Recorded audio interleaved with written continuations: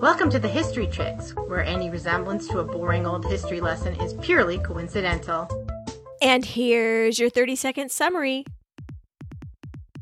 Her story starts with deciphering Sir Francis Bacon and ends with her saving all of our bacon, featuring the likes of smoking monkeys, bootleggers, moving targets, and a machine called the Enigma. The end. Let's talk about Elizebeth Friedman. But first, let's drop her into history. In 1917, Nicholas II, the last Tsar of Russia, abdicated and was placed under house arrest with his family. Georgia O'Keeffe had her first solo show in New York City. The British royal family renounced its German name of Saxe-Coburg-Gotha and settled on the very English House of Windsor. The 18th Amendment, which prohibited alcohol in the United States, was sent to the states for ratification, and Congresswoman Jeanette Rankin of Montana became the first woman to serve in the United States House of Representatives. People born this year include President John F. Kennedy, Ella Fitzgerald, Desi Arnaz, and the famous racehorse Man-O-War. Deaths this year include Buffalo Bill Cody, Queen Liliuokalani of Hawaii, and convicted German spy Mata Hari. And in April of that year, Elizebeth and William Friedman began their careers as two of the best codebreakers in the world. Hello, and welcome to the show. Susan is on vacation, so it is just you and I today, and we are going to get right into our story. Clara Elizabeth Smith was born on August 26, 1892, in Union Township, Indiana, the ninth of the 10 children of John Marion Smith and Sophia Strock Smith. Although as the 10th daughter died in infancy, Elizabeth was raised as the youngest in a very large family. Papa's ancestors came to the shores of North America in the 1680s, along with another famous Quaker named William Penn, Sylvania, William Penn. At the time of Elizabeth's birth, Huntington was a quarry town. It's still called Limetown, but Papa had land he farmed outside of town. He was a dairyman, which means he could never take a day off. He also served in the local government. Incidentally, for a tiny town, this place has had some famous residents. Dan Quayle, Jen Lancaster, the bloggess, does anyone follow her? And the guitarist from Motley Crue. Super random. But that excitement is all in the future. Mama, who we really don't know a lot about, except for the fact that her people were in Pennsylvania by the 1730s, so they're a long-standing family too, she gave her last child's name a little spice by spelling her name Elizebeth, which is unfortunate for search engine purposes. That's a bummer. We also do not know many specifics about Elizabeth's early childhood other than she was often ill, possibly from stress, and had what her strict father thought of as a contentious nature. They never got along. She was always questioning everything, including his authority and her parents' Quaker religion. Always wanting to know what caused something or why something happened and asking questions all the time, never quiet in class, etc. She went to the William Street School, which looks like it's been turned into loft apartments now, and then on to Huntington High School, class of 1911. And that, said Papa, is the end of a girl's education. An 18-year-old lady person had better think about getting married. True to her nature and their relationship, Elizabeth sent out applications to schools and said she'd pay her own way. And I don't need you. She began taking commissions for seamstress work while waiting for her letters back. And I'm not sure if her industry impressed him or if her determination just wore him down. But when her acceptance letter came from Worcester College in Ohio, Papa did not soften and give her any money, but he did lend her the money at 4% interest. How about that for the last word? And she was off, out from under the thumb of Papa and into that heady, glorious freedom of freshman year. She studied English literature, specifically the works of Shakespeare, and just like me, hold on to your chairs, filled the pages with circled text, annotations, arguments, turned down pages.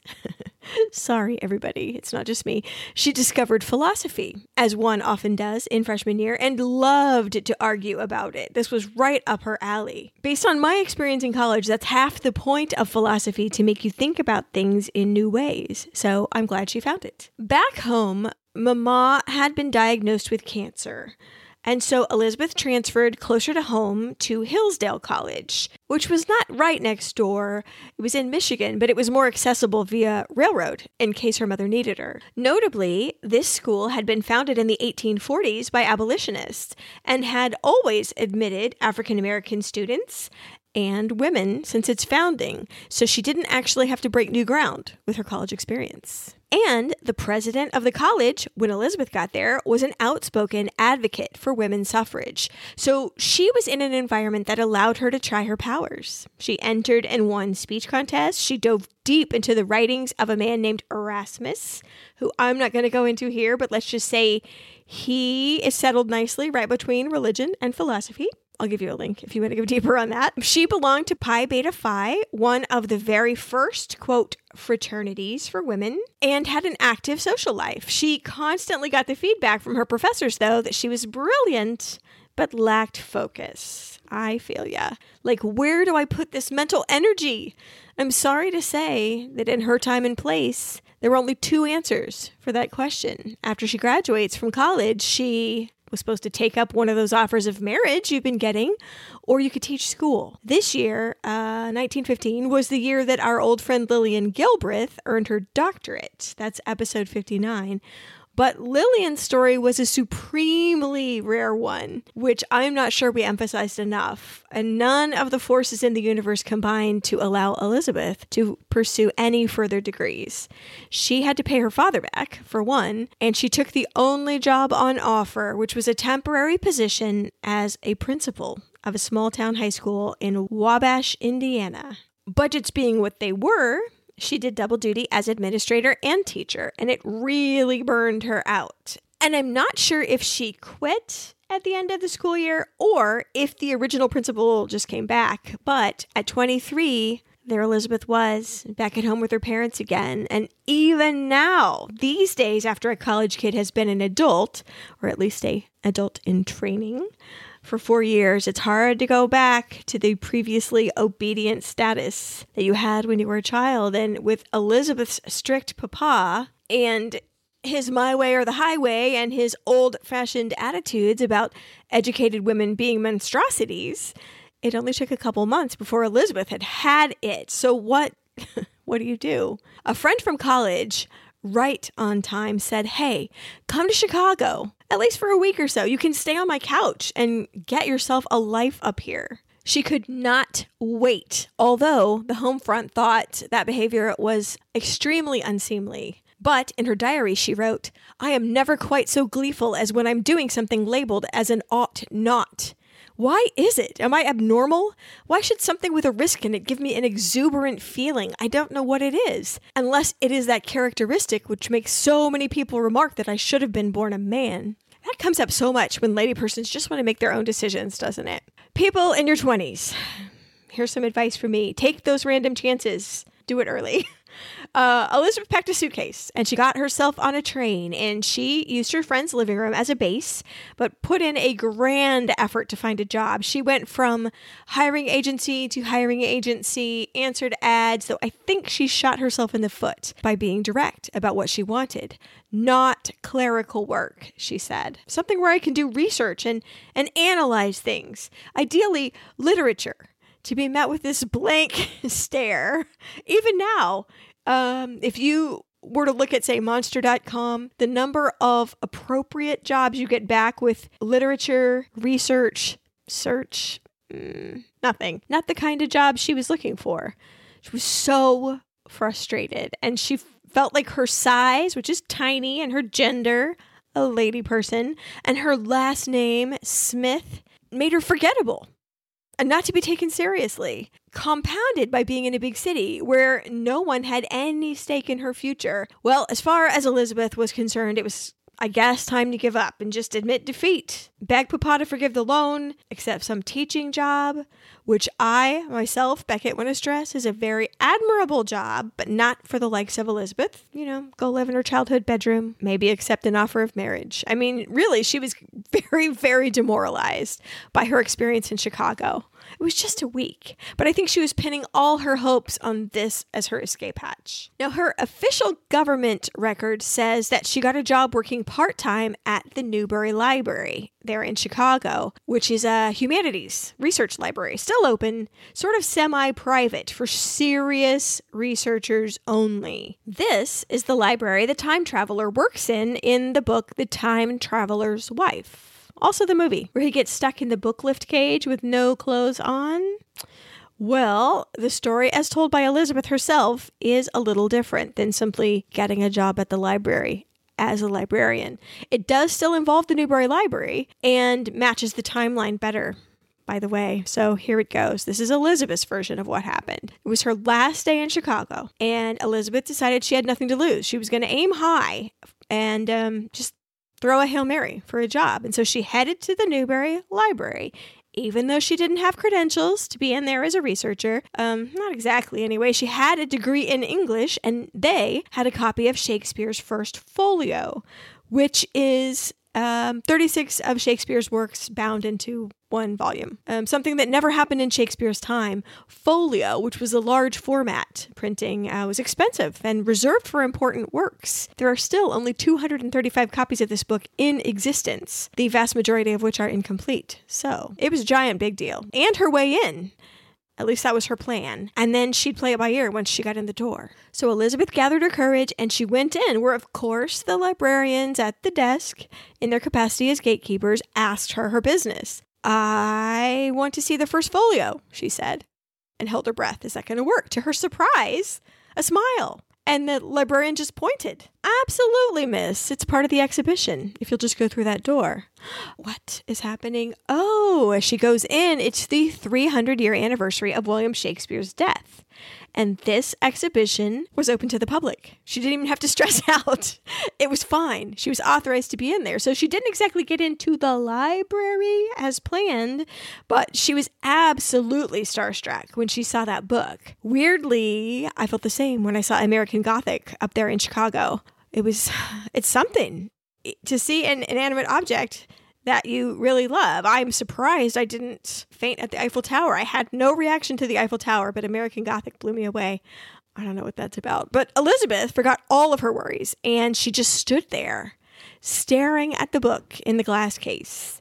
And even though it's under glass, you're not going to just leave a first folio alone in a room by itself. And there was a librarian on duty in there, a woman who was hardly older than Elizabeth. She came over and they got to talking. They both loved Shakespeare. Okay, that was pretty easy to guess. So they were both from Indiana. What? They both had Quaker upbringings. What? They had both been to college when very few in their family had ever gone. It's a small world after all. So Elizabeth decided to take her shot. This was her chance. I'd love a job in literature, in research, fully expecting another blank look. Maybe a laugh, but instead the librarian brightened up. "Oh, really?" said the lady. "We have a wealthy patron who is trying to prove there's hidden messages in Shakespeare's works. He is in here all the time, asking us if we know of anyone who would like to work as his assistant. You seem to fit the job description. Young, attractive, college grad who's interested in literature. Side note from me, gross." What? But I think job descriptions like that persisted into the 1960s, so I don't know who I'm fooling. Anyway, back to the librarian. "Should I call Mr. Fabian?" she said. "Sure," said our friend, whoever Mr. Fabian was. Well, she was soon to find out. Within 20 minutes, this limousine pulled up out front. You could see it through the window, and a man burst in, this giant with sticky up hair and very rumpled but very expensive clothes, and his eyes lit up when he saw Elizabeth. "Hello, young lady! Come spend the night at Riverbank with me." But, and he would not hear any words. He took her by the arm. He's like the White Rabbit. No time to waste, no time to waste. And he whisked her into the car. He whisked her into the train station. Onto the train. Elizabeth remembered, looking for opportunities to flee. while simultaneously following him down the aisle of the train car. He knew everyone. He's walking down in front of her. Hi, how are you? Good morning. Nice to see you. Pat people on the back. And she sat down on the train so she wouldn't offend this guy. Ladies and gentlemen, I ask you, tell your daughters not to do that. And right as the train started going and it was too late to jump off, he flopped down across from her and he leaned forward right into her face and he yelled, "So what in hell do you know?" She was so scared and angry. Also, he said hell, and that's not cool. And who did this freaking guy even think he was? She crossed her arms and she said, "That remains for you to find out." Which was the perfect answer. He slapped his thighs and he had a huge laugh and everyone around them laughed. She was in, as far as he was concerned, as she just thought he was a one-way ticket to Crazy Town.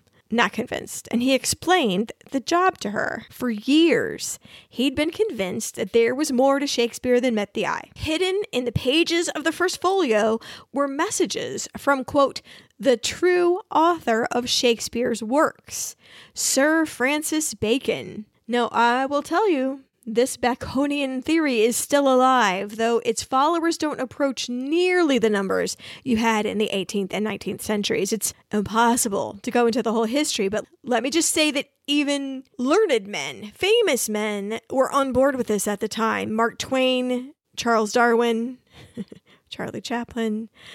A court in Chicago had ruled against a man who had sued Mr. Fabian to prevent this, quote, fraudulent research from being published and from continuing. But the judge said that Mr. Fabian, our Mr. Fabian, sitting across from us in the train, had produced enough evidence that Bacon wrote the works of Shakespeare that Mr. Fabian's project could continue. Okay, so supported by the court system and several great lights of literature and science.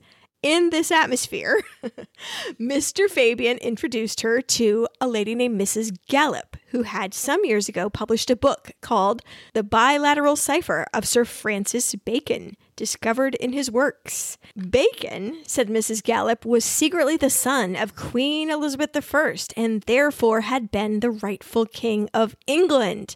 That's spicy. And he had to hide his identity because otherwise it would be very dangerous for him and for the whole of the country. And so he inserted messages in Shakespeare's works. So how did he do that? Well, according to Mrs. Gallup, he did it by slightly altering the letters in these works into two distinct alphabets, which she called A and B. The second step was that certain patterns would emerge, A and B, that could be cross-referenced with a key that would let you decode the hidden messages into readable text. You're probably more familiar with the way that two symbols can say a lot of things by either binary code, where a 0 and a 1, only two symbols, can mean any number, or Morse code, where a dot and a dash can combine in different patterns to give you your letters. I will say that Sir Francis Bacon himself stated that a code could easily be passed this way in a book he wrote in 1623. He even told people how to encode and decode them. So the whole prospect of a bilateral code hidden in Shakespeare's works is perhaps not as far out of left field as the average person might guess, or as I thought it was. Mrs. Gallup was good in the room. She had hundreds of pages of scientific appearing research, and she sure made a good case. Elizabeth, as new to this as you or I might be, was put through a series of tests, mostly to check for her attention to detail and obviously her patience. This was tedious work. Most important, she seemed to have passed the first test, and so was set up in a bedroom in a little cottage on the grounds of this place, just Riverbank. Spend the night with me at Riverbank. It was as close as Mr. Fabian, eccentric millionaire, could get to Sir Francis Bacon's utopian world that he called the New Atlantis, where Scientists spend their time in pure research in the middle of an unspoiled natural Garden of Eden. Well, in Mr. Fabian's case, he brought the Emperor of Japan's gardener over to handle some of the gardening, but the place was sort of madness, though I would probably like it. Food came in from a farm right on site, where scientists were busy investigating things like hybrids and improved methods of farming. There was a whole team of acoustics engineers in their own building who are still working there to this day, by the way. Yes. People were walking around the grounds waving papers and having meaningful conversations. Unbeknownst to Elizabeth, new forms of bombs were being tested just down the road. Real, for real, disassembled, reassembled on a hill Dutch windmill ground the flour for the daily bread. A pair of monkeys wandered the grounds smoking cigarettes and terrifying the crap out of people. You might meet P.T. Barnum or Lily Langtry at dinner. This place was always weird and always fabulous. He told all of his employees, who he didn't pay very well, that he would take care of them. When they were not actually working, they could live like the idle rich. Anything their hearts desired. It was a strange wonderland. And I do wonder how eccentric I could possibly get with $100 million. I'm not sure that I would import smoking monkeys, but you never know. And in this strange place, with 150 fellow workers on various projects, Elizabeth set to work with her magnifying glass and her pen to see if she could recreate the work of Mrs. Gallup. Sort of to verify it. It was her role to make sure someone else can reproduce your results. And Mr. Fabian was extremely proud of Mrs. Gallup, extremely proud of the Bacon investigation. It was his big thing. Anytime anybody came on site, that's where they would go. And I'm sorry to say that Elizabeth, the skeptic, the questioner, the demander of proof, almost immediately had her doubts. In her mind, Mrs. Gallup was not purposely setting out to trick anybody.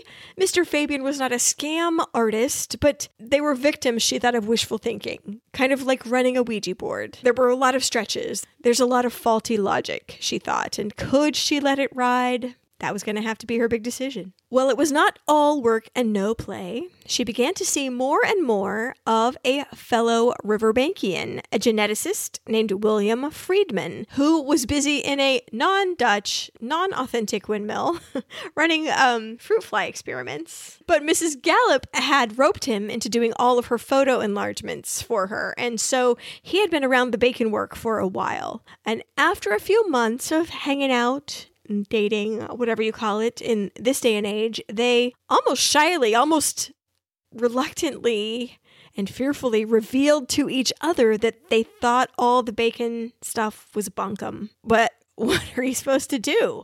Tell your obsessed multimillionaire boss that his pet project is nothing? You'd lose your jobs, for one thing, your homes, for another, because they're tied to your jobs. Maybe you'd even lose each other, because it was getting medium serious. Elizabeth was called home. Her poor mama had taken a turn for the worse, for the way worse. In fact, she died while Elizabeth was home, and Elizabeth had some quiet time to think. And when she came back, she and William determined that they were going to pull themselves off the Shakespeare project. Maybe they could make a case for both of them working on the fruit flies or some other project, but they really felt like they had to leave what they thought was kind of a flawed project. And yes, true to form, Mr. Fabian did shout at them, and he raged and he thumped the table, but it wasn't as bad as they thought it would be. And they were kind of unsure about why. Why wasn't Mr. Fabian more upset? Well, it was because a telegram had come to Riverbank that would change William and Elizabeth's life forever.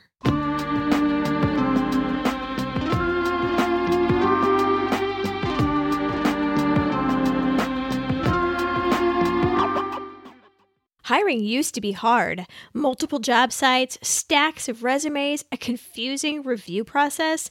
But today, hiring can be easy, and you only have to go to one place to get it done. ZipRecruiter.com/HistoryChicks. ZipRecruiter sends your job to over 100 of the web's leading job boards, but they don't stop there. With their powerful matching technology, ZipRecruiter scans thousands of resumes to find people with the right experience and invites them to apply to your job. As applications come in, ZipRecruiter analyzes each one and spotlights the top candidates, so you never miss a great match. ZipRecruiter is so effective that 4 out of 5 employers who post on ZipRecruiter get a quality candidate through the site within the first day. And right now, our listeners can try ZipRecruiter for free at this exclusive web address, ziprecruiter.com/historychicks. That's ziprecruiter.com/HISTORYCHICKS. ziprecruiter.com/historychicks. ZipRecruiter, the smartest way to hire.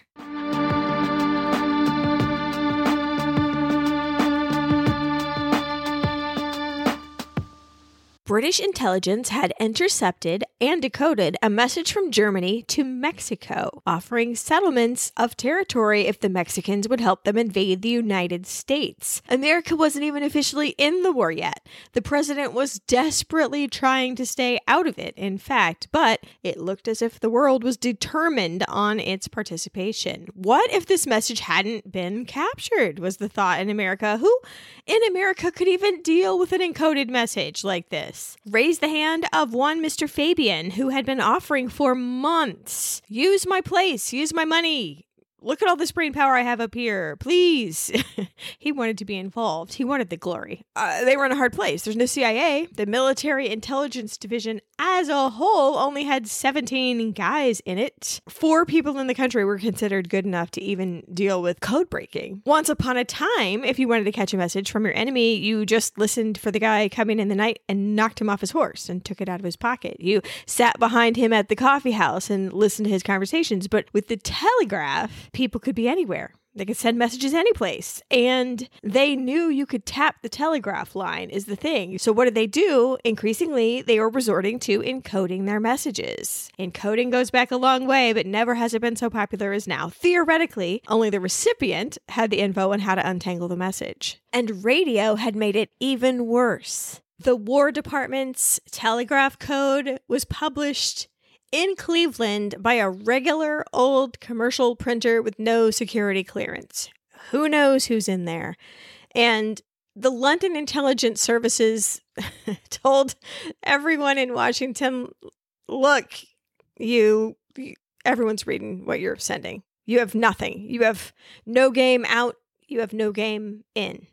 They needed some experts to do a bit of lockpicking. So the War Department agreed to come up to Riverbank and see the operation. All right, Elizabeth and William, you wanted a new project. Here it is. Fabian made sort of a Potemkin village code-breaking office. He hired a whole bunch of people of what I'm going to call extras to kind of bustle around and type and hurry across the room to have hushed conversations with each other. And it really did look like a competent, experienced, professional crowd. The military guys looked around. Well, the security's good. It's in the middle of nowhere. And then Fabian pipes up, hey, if people invade, I'm just going to let the bears and wolves out of their cages.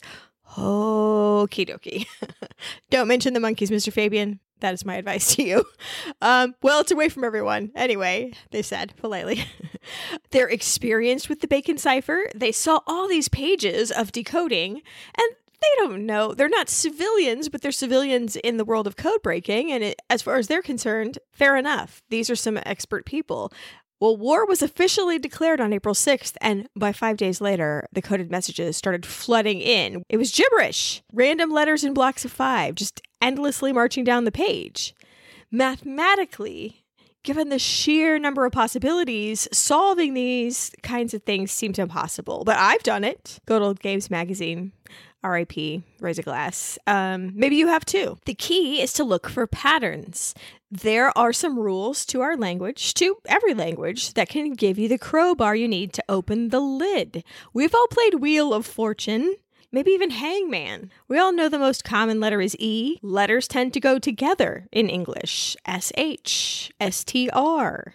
ER at the end of a word. Elizabeth and William trained themselves to solve these simpler substitution ciphers with the only real training manual available to them. But soon, like Severus Snape in his potion book, back in old Half-Blood Prince, They were annotating their copies, correcting them actually, theorizing better ways to go about things. The students had officially passed the master here that had written the book. Soon, they started writing their own books, 8 in all. They were copyrighted, though, under Mr. Fabian's name because he said he paid for the research and he didn't ask for a lot and he demanded that his name be on there. Even today, Williams is the only name that appears as the author, even though her handwriting in the draft shows her as a co-author. And I can only imagine how she feels about that. You know, William had the high profile.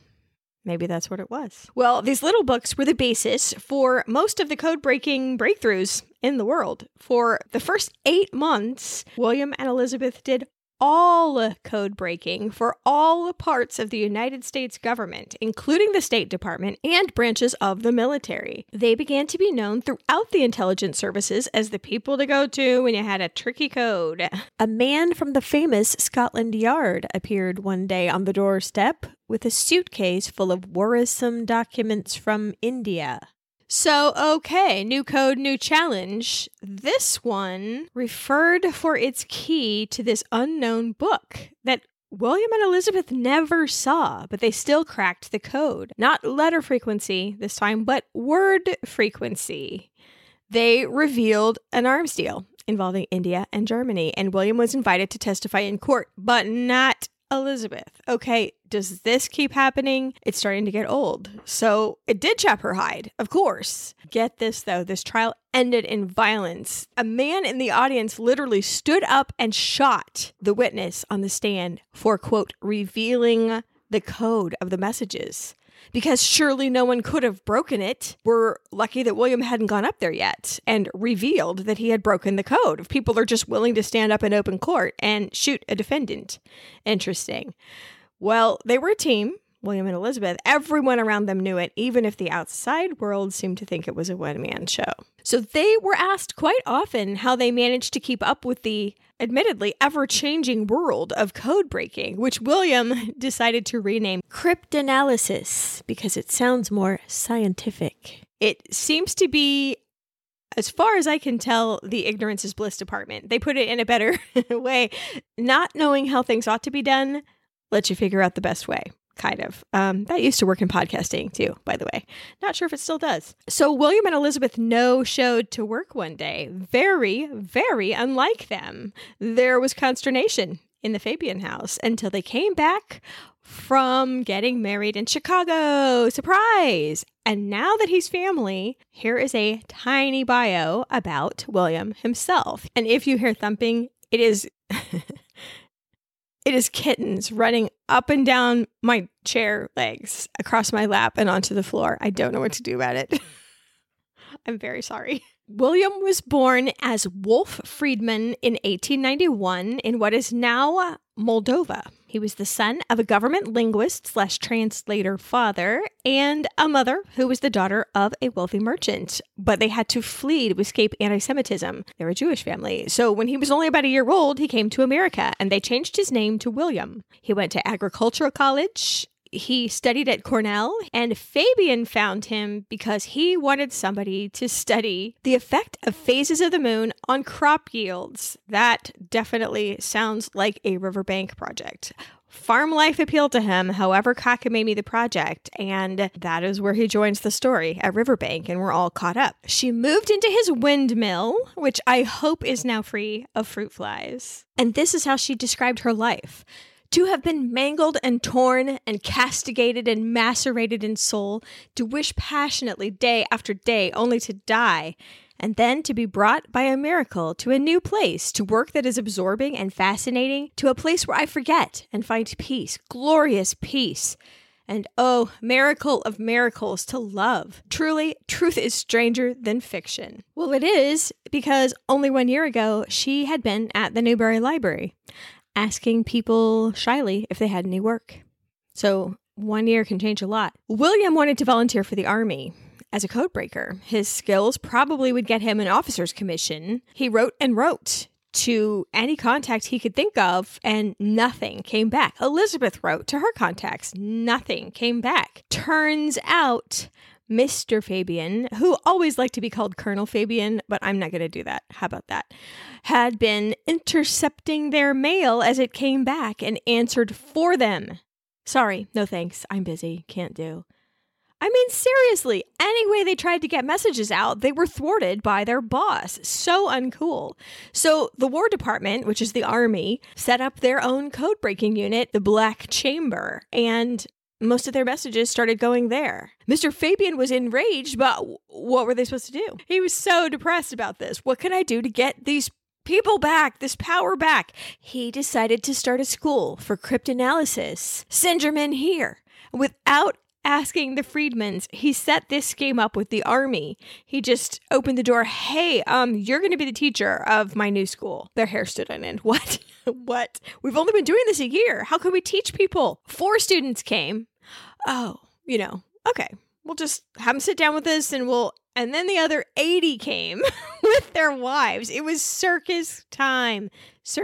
But finally, they got a rhythm, and the Friedmans were so proud of what they had accomplished in just a short period of time. There is a secret message in the graduating class photo of the instructors and the students. There are some people looking away and some people looking straight at the camera, and that is an A and B alphabet in classic Bacon bilateral code fashion. And in the picture, if you know how to read that thing, it says, "Knowledge is power," which is a quote from Sir Francis Bacon. That's a little nice homage. So while the lessons were going on, though, an Army officer in the class passed him a note that he had discovered listening devices all over the place. Colonel/Mr. Fabian had planted bugs all over the place, and that's how he was finding out their plans to join the military. He's a piece of work. All of this is dirtbaggery. I don't like it.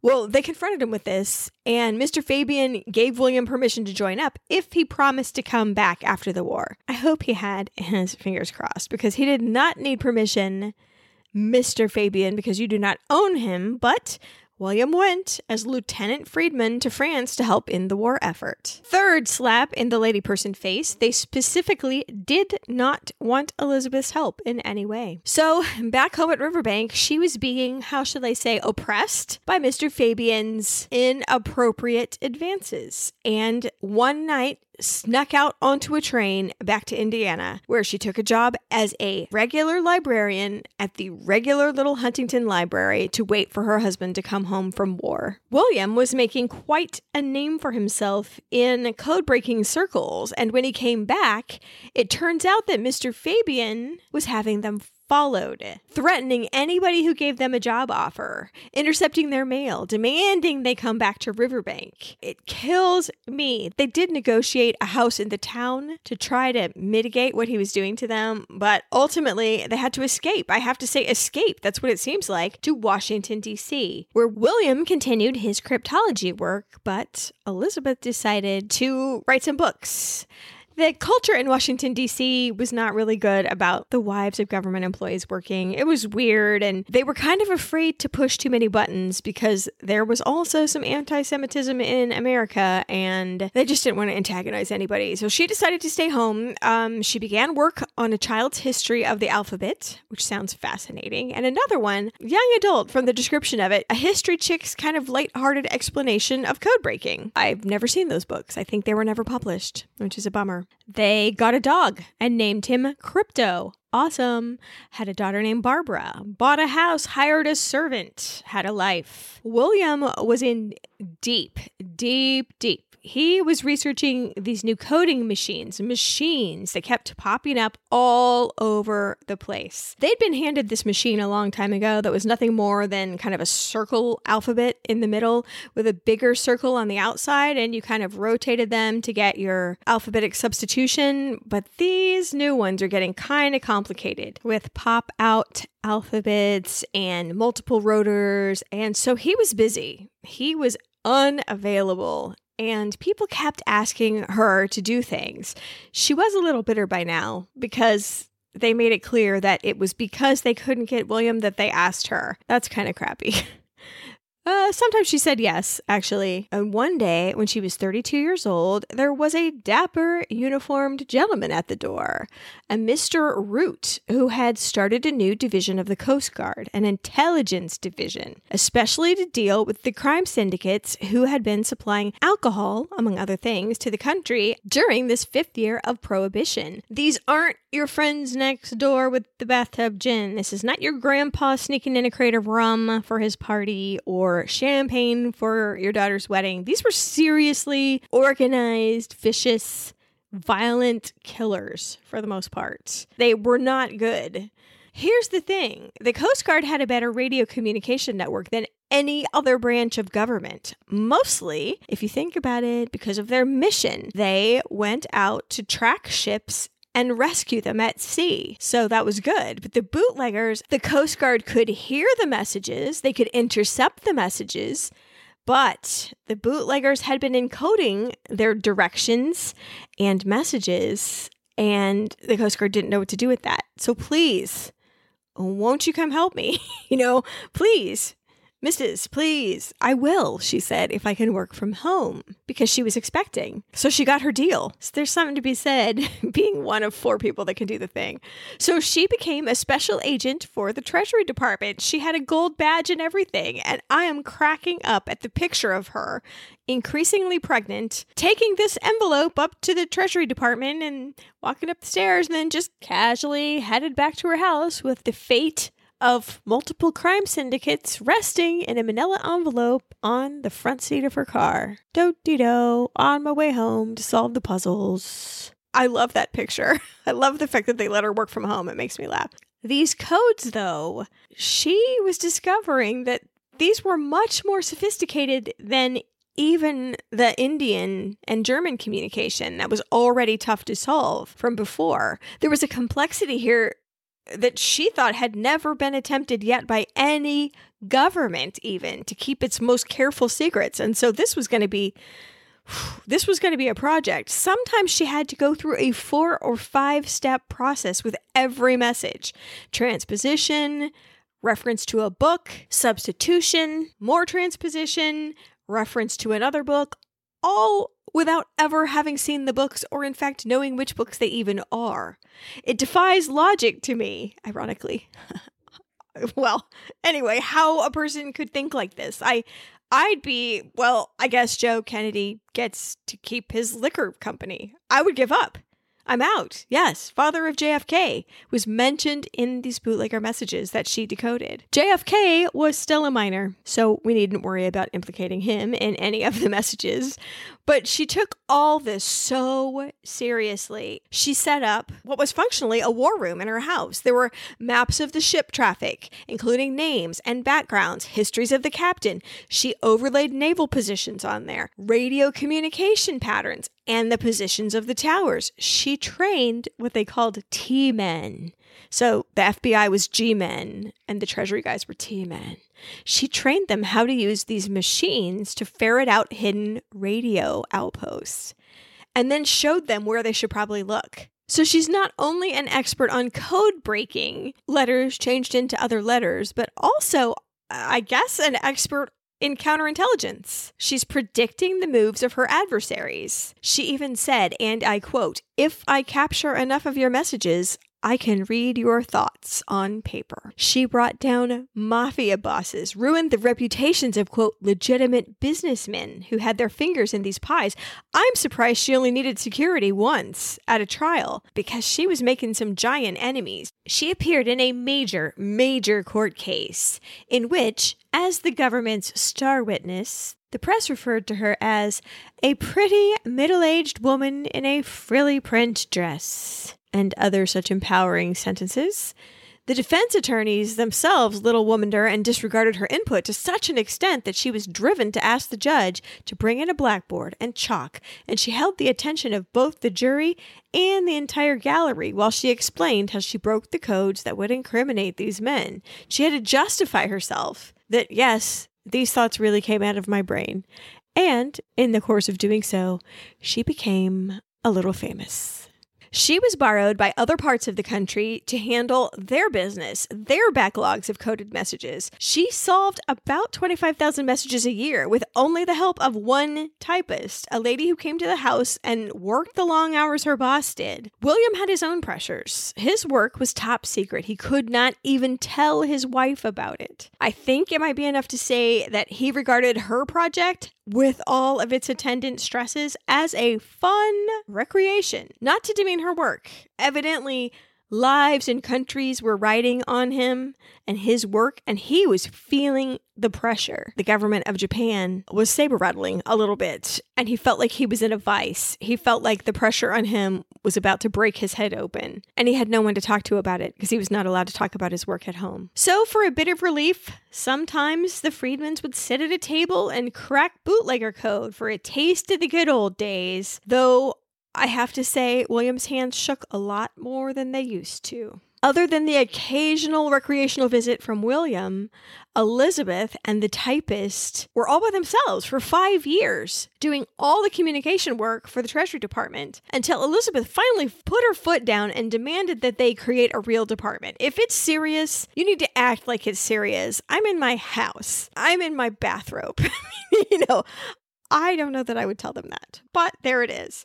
She should have done it years ago, I think, because they ponied up. They gave her an office at the Treasury Department. They allowed her to hire 3 assistant code breakers and 2 typists. They gave her a pay raise. Finally, she specifically looked for women among the civil service applicants that met her criteria, math and languages and chemistry for some reason. But she couldn't find them. She hired 3 young men and fretted over whether they would take direction from a woman. She needn't worry. They were so eager to learn, and they respected her knowledge, and it was just fine. She was the senior cryptanalyst in charge, U.S. Coast Guard. That was her official title. Kind of long for a business card. Although I don't know who you're handing that business card to. Hi, are you in the mafia? Here's my card. I'll be listening to you soon. Within 2 years, she had transformed her dudes into a crack team of code breakers to be versatile like she was. Big picture it, gentlemen. Map your enemy. As it turns out, it was good target practice for later. It was 1933, and in Germany, the Nazis had just opened their first concentration camp, Dachau.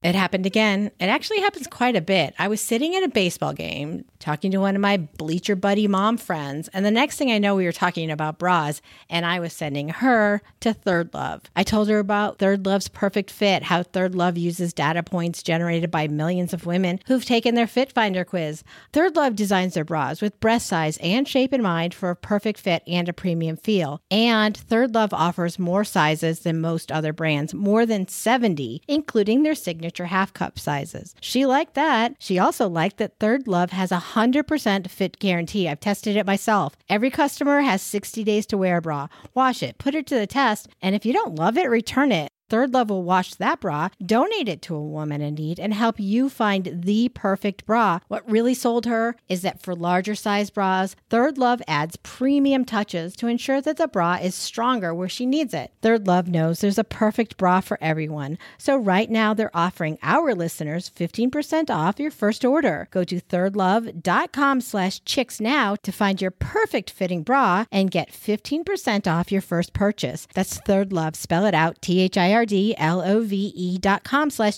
for 15% off today.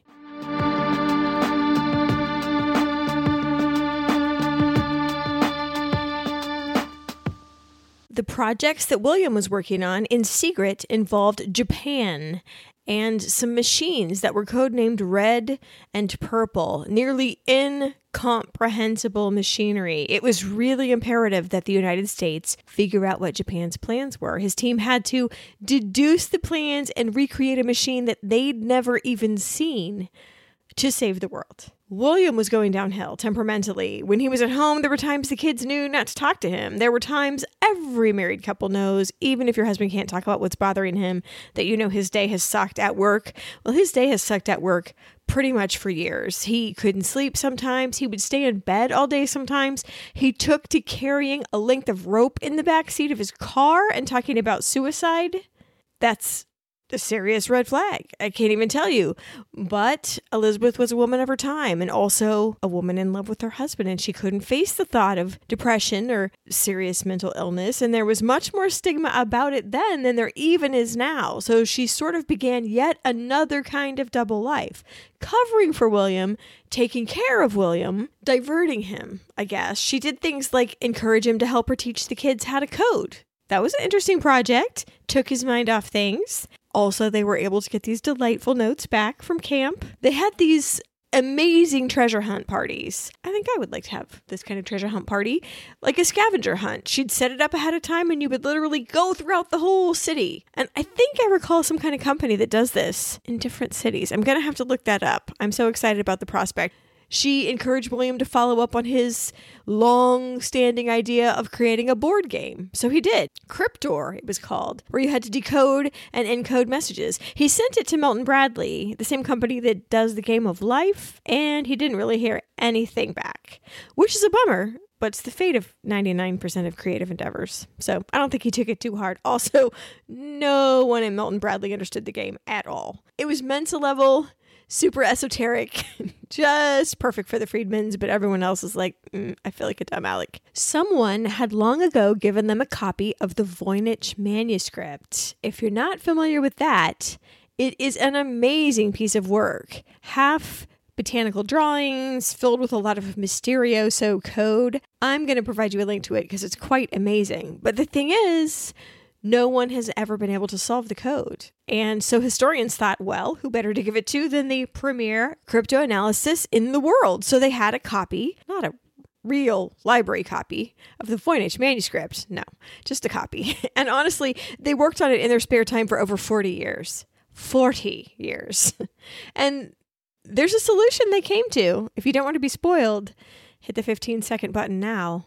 William determined it was an attempt at what he called an a priori language, a brand new language, completely made up from the mind of the inventor, using rules that make sense, taken from existing languages. I'm going to link you to an episode of The Allusionist, in which the man that wrote all the languages for Game of Thrones talks about his process. That was an interesting rabbit hole. Just when Elizabeth had gotten William back on an even keel, the entire code-breaking crypto-analyst community was punched in the face when the man who had run the Black Cabinet, which had been unceremoniously closed down in 1929, he published a book revealing processes, people, secrets. It was upsetting and shocking. It set the entire community back years. All their enemies now knew their secrets. There was even hinting at sexual intrigue, and it ruined reputations. His point was, well, my department's closed, so surely it can't do any harm. But then he also admitted that he invented a lot of the salacious passages. Unfortunately, though, Elizabeth was identifiable, largely because of her appearance at that major court trial, and she was a subject of many, many unwelcome press interviews in which people had the temerity to be surprised that you're so little and cute and presentable. I wouldn't think a woman like you could solve such technical puzzles. How do you manage to keep a nice home if you have a job that has so much responsibility? Of a housekeeper, and it's really Nanya. That, of course, is not really what she said. She just smiled and grinned and bore it. Yes. Well, once Prohibition was over and the liquor runners had to economically turn their attention to more dangerous things like drug smuggling, Elizabeth was literally coordinating multinational investigations with the U.S. State Department. She was crushing global heroin rings based in China, where she didn't speak the language. She was still able to crack the code. I cannot fathom how you can crack a code in a language you don't speak, but I guess there's patterns in everything. Once you know the frequency, it's just a matter of technique. I don't know. She turned English words into numbers that corresponded to Mandarin letters that were found in one specific Chinese commercial dictionary that stood for Mandarin words that were translated into English words. It's a mess. Sure, let's spend a weekend. And the press wanted to give her all the credit, even though she worked with a giant team and the Treasury Department was worried she was attracting too much attention. Please, she said, if you're going to pay attention to this at all, credit the whole Coast Guard, please. She actually felt so bad about this. She hand wrote apologies to the people she worked with, the people she worked for, saying it's just too irresistible to reporters to focus on me as a woman. The press just kept going. She's the key woman of the team and Lady Manhunter. She was evidently now the most famous codebreaker in the entire world, and all she wanted to do was make it stop. Though the publicity and a genuine recognition of her achievements led her old alma mater, Hillsdale College, to award her an honorary law degree, a doctorate, Dr. Elizebeth Friedman, in 1938, the year before the war started. And once it had begun over in Europe, Elizabeth received her wish to be pulled out of the public eye. Her unit of the Coast Guard, Unit 387, was tasked with some top secret material. This period of her life is often shrouded in mystery. She didn't talk about it at the time, of course, because she couldn't, any more than William could talk about his work. She began to break Nazi codes, first on their ships, and then by the 1940s, hundreds of messages started to arrive from previously unknown radio stations that were located in South America and Mexico. Messages that talked about the routes of U.S. shipping, the capacity of American factories, distances to key targets, very warlike information. And the American government was very, very worried because if the Nazis took Britain, the next thing they might consider doing is traveling to South America, setting up bases, and attacking the United States. So by all means, it was important to keep South America out of the hands of the Nazis. Did you even know that was happening? The challenge. She had to read their communication without letting them know she knew what they were saying. Does that make sense? She had to stay in the dark and take notes, not let them know she was there because then they'd change codes, they'd move locations. Today, you can't swing a cat around your Netflix without coming up with some kind of counterintelligence operation on your TV. But back when Elizabeth was operating, there wasn't anyone in America doing this work. And it was very, very important that no one knew that it was her. A book I read called all the information being dumped on her desk a daunting mountain of nonsense. And she had to wade through it with her team, layer after layer of encrypted information that was absolutely vital to the security of the United States. I just want to read how complicated this was. So the spies were assigned an ID number. They would encrypt a message by taking their own ID number, adding it to the date, and turn to the resulting page in the novel. The first words of the first line became part of that day's key, and the rest of the key was taken from the first letters of the lines going down the page that didn't have a paragraph indent. I'm baffled. I'm baffled. Somehow she solved it. She's good. And then came the messages from the German Enigma machines. Unlike simple letter substitutions and everything else she was familiar with, these machines were full of gear-type things that had different alphabets on them. You needed a pair of matching Enigma machines that are wired the exact same way to decode and send messages, because every time you typed a letter, it would reset to a different alphabet on a different wheel. Which alphabet? Which wheel? Oh, there's the rub. Not only were there a lot of wheels, they could be interchangeable. Number 1 could be 3, 3 could be 5. It all depended on how you'd agreed to set up your Enigma machines at the beginning. Even the letter with which you started on each wheel could be changed. The number of combinations you had to go through to get the key to each machine was a 7 followed by 145 zeros. That's a lot of possibilities. So you would think this would be unbreakable, and you would think everyone would be full of despair. And they were. They were, of course.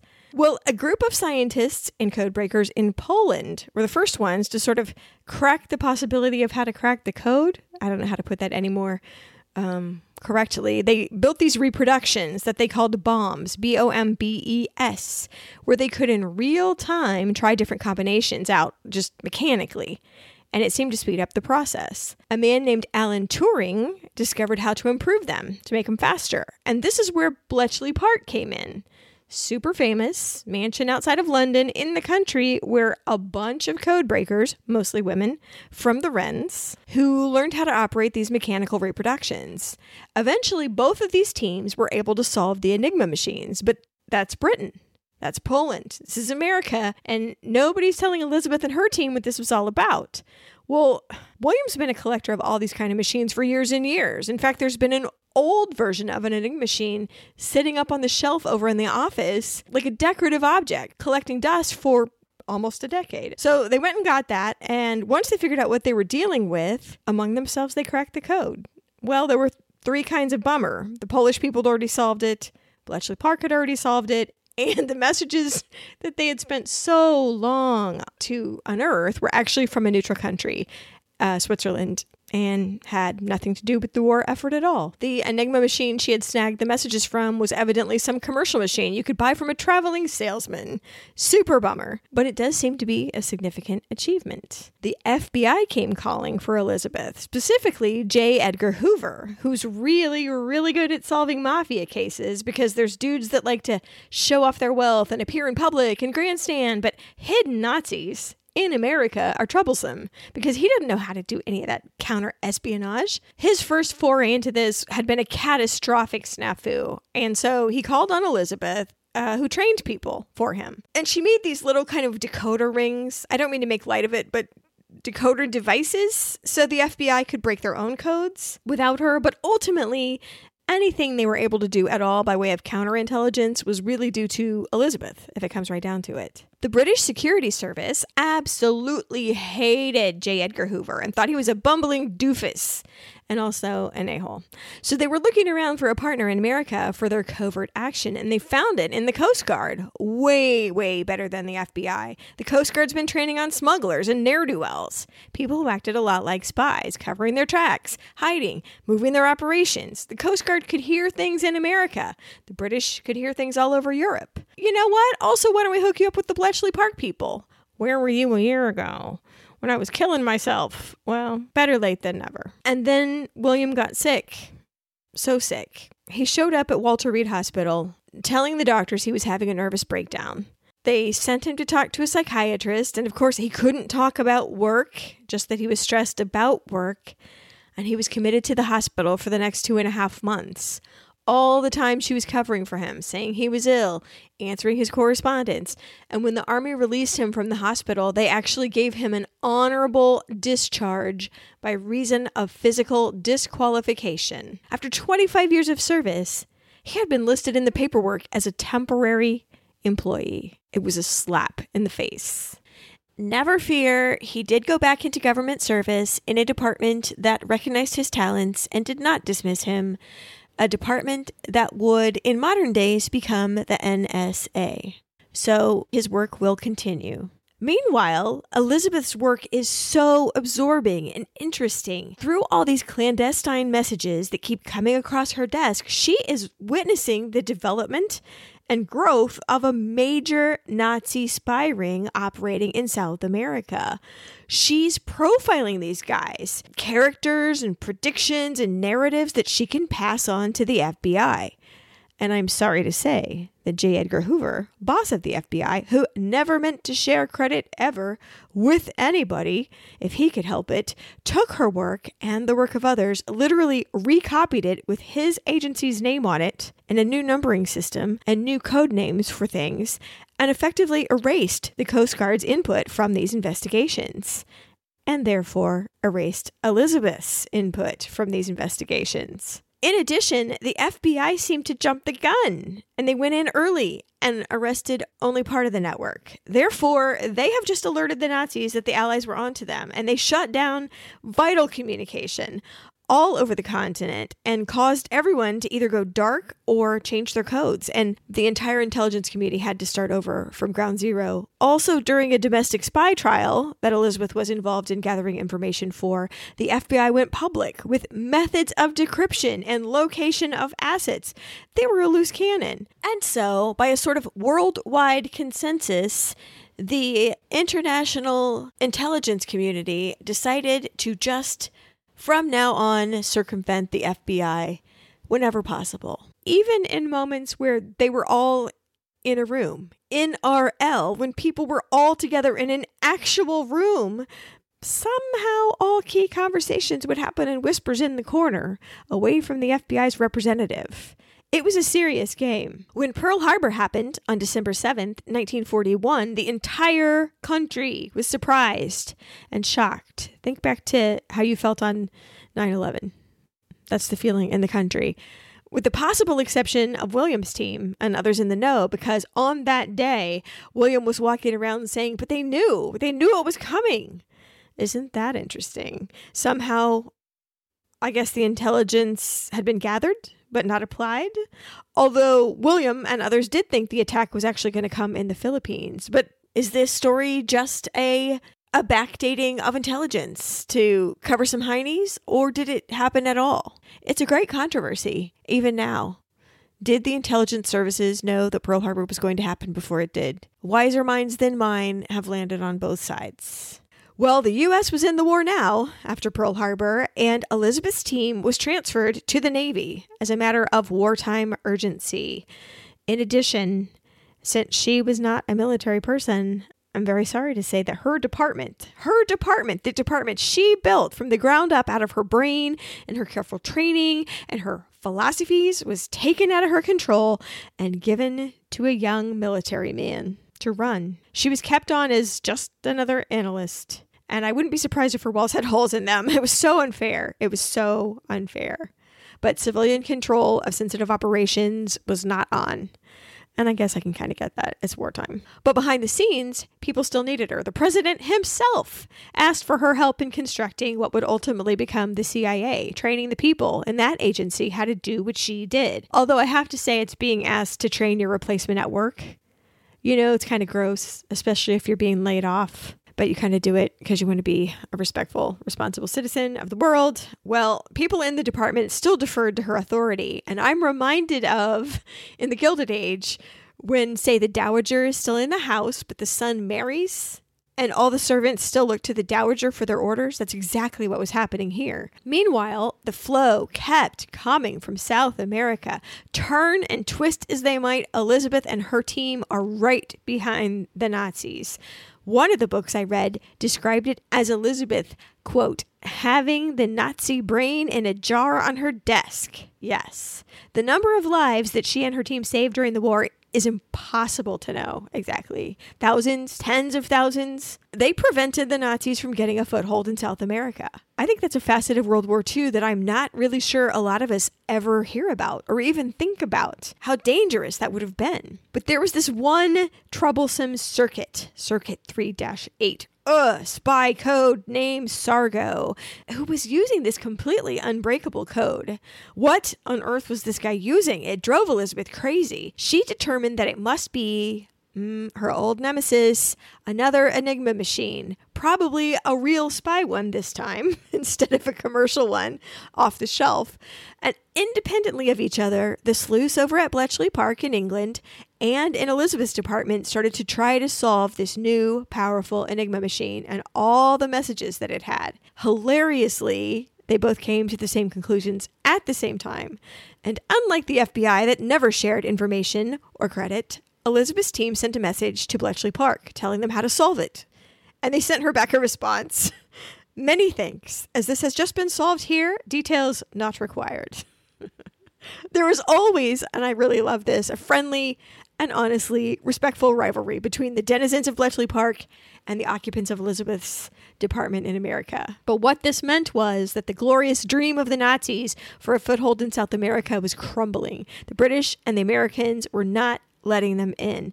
And Elizabeth watched in real time as the network dissolved. She watched the drama and the stress and the panic of the agents who were unmasked one by one. And then the FBI took credit for it. They didn't intercept the messages in the first place. They weren't the ones monitoring the communication. They weren't the ones that broke the code. They were not the ones that solved the Enigma machines. Even though everyone in the intelligence services knew that it was Elizabeth and her team and her companions in Britain who'd brought down the Nazis in South America, it was J. Edgar Hoover who took all the credit. He took advantage of the fact that all of his detractors' files were classified so the public wouldn't be able to tell. Winner Winner, chicken dinner. After the war, as everything was being taken apart, office-wise, she created a record of all the things that happened in her department with regard to South America, archived it for posterity, because as you left the service, all members of her unit were required to sign an oath of secrecy that they would never, ever reveal exactly what they did in the war on pain of death. Which explains why we haven't heard a lot about what she got up to during the war or her contributions up until recently when things have been declassified. She filed that information in the National Archives, and she did the same thing over at Treasury with her records of bootleggers and drug smugglers, combing through years of work to try to determine what was the important information to preserve and what could be consigned to the incinerator. William's last task with the military was to comb all of Europe for machines and secrets and hurry to get a hold of them before the Russians, as preparation for a future in which the Russians and the United States might not always be allies. There's an interesting mission for you. He was even able to visit Hitler's fortress, and he took a piece of marble rubble from that place and stuck it in his pocket and kept it as a reminder of the horrors of war for the rest of his days. So we're free. We're both of us free. We can talk about whatever the heck we want to. If things happen to me at 11:30, I can tell you at 11:31. It's a whole new world. They moved house. At last, it seemed like they were wiping the dust of the wartime stress and all their effort from their first house, and they started afresh in a new one. They wanted to go back to the old days of Auld Lang Syne when they could work together on a project. And much to their surprise, they realized that the Baconians were still going strong. Unbelievably, that theory had never been sufficiently debunked. Well, there you go. We're definitely an expert on that. That's technically the thing that started cryptanalysis as a thing for the whole world, was the two of us sitting there examining the works of William Shakespeare and working on bilateral code. It's going to bring it all full circle. Their book, taking apart the Baconian theory, was called The Shakespeare Ciphers Examined, and it's still seen as the major work in explaining, dismissing the Baconian theory. They did hide a secret bilateral message within their manuscript that says, "I did not write the plays. F. Bacon." Wags, comedians. William died in 1969, and a heartbroken Elizabeth, as an homage to her husband, included a Baconian cipher on his gravestone. Within the words, "Knowledge is power," she encoded A and B forms that spelled his initials, WFF. He was buried with full honors in Arlington National Cemetery, and his funeral was well attended by members of the intelligence community from all branches. Now, about 15 years ago, between when they left the service and now, the NSA had showed up at their house with a moving van and seized most of their carefully curated library of cryptanalysis throughout the years. And they had kind of severely let him go and cut off his access to all of his old work. I'm sure from their perspective, it's a national security issue. He has been there for the unraveling of every secret code since 1917. And so those should really be in more secure hands than some guys study. It's not personal. It's business. Same thing with excluding you from your old work. You don't work here anymore. You're not an employee. You can't have access to employee things. So I don't think they were being purposely malicious, but perception is sort of reality, and it really hurt William's feelings. Elizabeth's husband, as a result, had become very reluctant to give his papers to the Library of Congress after he died. He was very unhappy. He felt like he'd been tricked and dismissed. And that's exactly what happened, an inglorious end to a glorious career. So, in line with his wishes, Elizabeth spent years creating a bibliography of his work, and she decided to send all his papers to the Marshall Library. There are over 3,000 items in the collection that she cataloged and described, though in all that time, she only managed to write 7 pages of what might have turned out to be her own autobiography, but it never came to pass. Yet another unfinished book. The librarians, the historians, I should say, at the Marshall Library did manage to conduct a series of taped interviews with her about her life and William's life that I'm not sure you can access online. You'll need to contact the Marshall Library, and I will provide you a link in the notes if you want to hear her voice. Well, once everything was packed up from his office, she felt bereft all over again. looking around the empty office was horrible. William was gone. The legacy was out of her hands.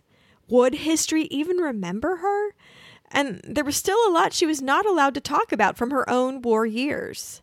I'm sorry to say that her last years were spent in illness and declining financial security. Elizabeth died on October 31st, 1980 in Plainfield, New Jersey.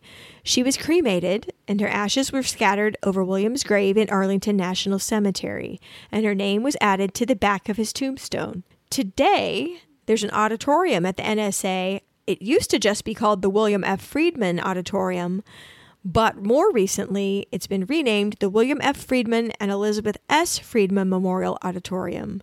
Also, in the Justice Department, there's another auditorium that only has Elizabeth's name on it with the sentiment, Pioneer of Intelligence-Led Policing. And that will bring us to the end of the life of Elizabeth Smith Friedman, largely hidden genius. And now it's time for media. Books. As usual, I'd like to start with two biographies that I really liked. First, A Life in Code, Pioneer Cryptanalyst Elizabeth Smith Friedman by G. Stuart Smith, and The Woman Who Smashed Codes by Jason Fagone. And you know what? I would like to add The Man Who Broke Purple by Ronald William Clark, which is a biography mostly of the work of William Friedman. Elizabeth thought that it didn't have enough of the man in it, but it certainly is a good analysis of his working life so that everyone can understand how important he was to the intelligence community and, honestly, the safety of the world. Also, why not read this? The Shakespearean Ciphers Examined. Although it has a really long title, it goes on. An analysis of cryptographic systems used as evidence that some author other than William Shakespeare wrote the plays commonly attributed to him. I had to take a breath on that one. Go ahead, read it if you want to. Also, weirdly, they seem to appear as characters in a book called Secret Breakers, Tower of the Winds, Book 4, kind of a YA adventure series by H.L. Dennis. Might be worth a shot if you have some kids that like codes and ciphers. As to movies, it is tumbleweeds. It is crickets. So I'm going to give you instead a couple of movies to watch about Elizabeth's companions, her counterparts across the pond in Britain at Bletchley Park. Starting with The Imitation Game, 2014, starring Benedict Cumberbatch, and then Enigma with Kate Winslet. Might as well add on Amazon Prime a series called The Bletchley Circle. Links also include the Crypto Museum, the International Spy Museum, where I found a really good worksheet, speaking of kids, that features the Pigpen cipher, which was the cipher that you'll see on the Twitter clue for this episode. I'll provide you a link to the Newberry Library, several informative videos and sites about the Enigma machines themselves and how they worked. Then all about the bootleggers that she stopped, the philosophy of Erasmus, an episode of The Illusionist where she talks to the man that made all the languages for Game of Thrones about a priori languages, like the Friedmans theorized the Voynich manuscript was. An example of fascinating. And last but not least, certainly, links to the Marshall Foundation that holds all of the Friedmans' papers. In closing, Elizabeth was one of the pioneers in the science of cryptanalysis, and although she carved out a niche of her own with her pioneering techniques in counterintelligence and profiling, she's often overshadowed by her husband's story and reputation. It's important to remember that there in the shadows, in secret, hidden from her present and from our history, there was a woman whose brain power once helped to save the world. Thanks for listening. Bye. If you liked what you heard today, please tell a few friends or leave a review for us on Apple Podcasts, the service formerly known as iTunes. I do wish that you would join the lounge. Just go on Facebook, on our regular page, The History Chicks, and look for a button called Join Group. Answer the question, which is nothing more than, which was the first episode you ever listened to? You can make something up. We can't tell. If you have the right answer, we're just trying to prove that you're not a robot. You can also, frankly, answer, I am not a robot, if you like. That'll work too. There, you can interact in real time in a better way than our page because everyone can talk right on the front page and it makes for a better experience. The mid-song today is Spy vs. Spy by The Sound of 73. And the end song, which isn't perhaps as on the nose as some of the others I've picked, let's just say this is the The reaction of the people Elizabeth has been chasing all over cyberspace to her activities. It's Whodunit by a group called The Proper Authorities. That made me crack up. It wasn't me, I'm telling you it wasn't me. I had nothing to do with it, nothing whatsoever. Absolutely nothing, never. Unless you count the idea behind the entire thing. Light bulb gleaming like an obscene diamond ring. And it hurts sometimes to know I was the one who made you cry. So I'll just shrug off my involvement and cast that pesky guilt aside. 'Cause I'm rethinking what it means to feel clean. It wasn't me, I'm telling you it wasn't me. I had nothing to do with it, nothing whatsoever. Absolutely nothing, never. It wasn't me, I'm telling you it wasn't me. I had nothing to do with it, nothing whatsoever. Absolutely nothing, never. Unless I discount my need to step up and make a change. The fabric of our lives is out of fashion and it's stained. And it hurts sometimes to know I was the one who made you cry. So I'll just shrug off my involvement and cast that pesky guilt aside. 'Cause I'm rethinking what it means to feel clean. It wasn't me, I'm telling you it wasn't me. I had nothing to do with it, nothing whatsoever. Absolutely nothing, never. It wasn't me. I know it's a big mystery, but my name's not a clue in it, nothing whatsoever. Absolutely nothing, never. It wasn't me. Oh, it wasn't me.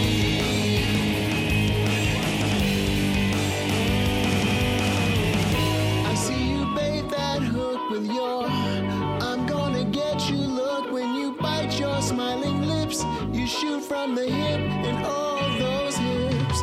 And you twirl and caress your hair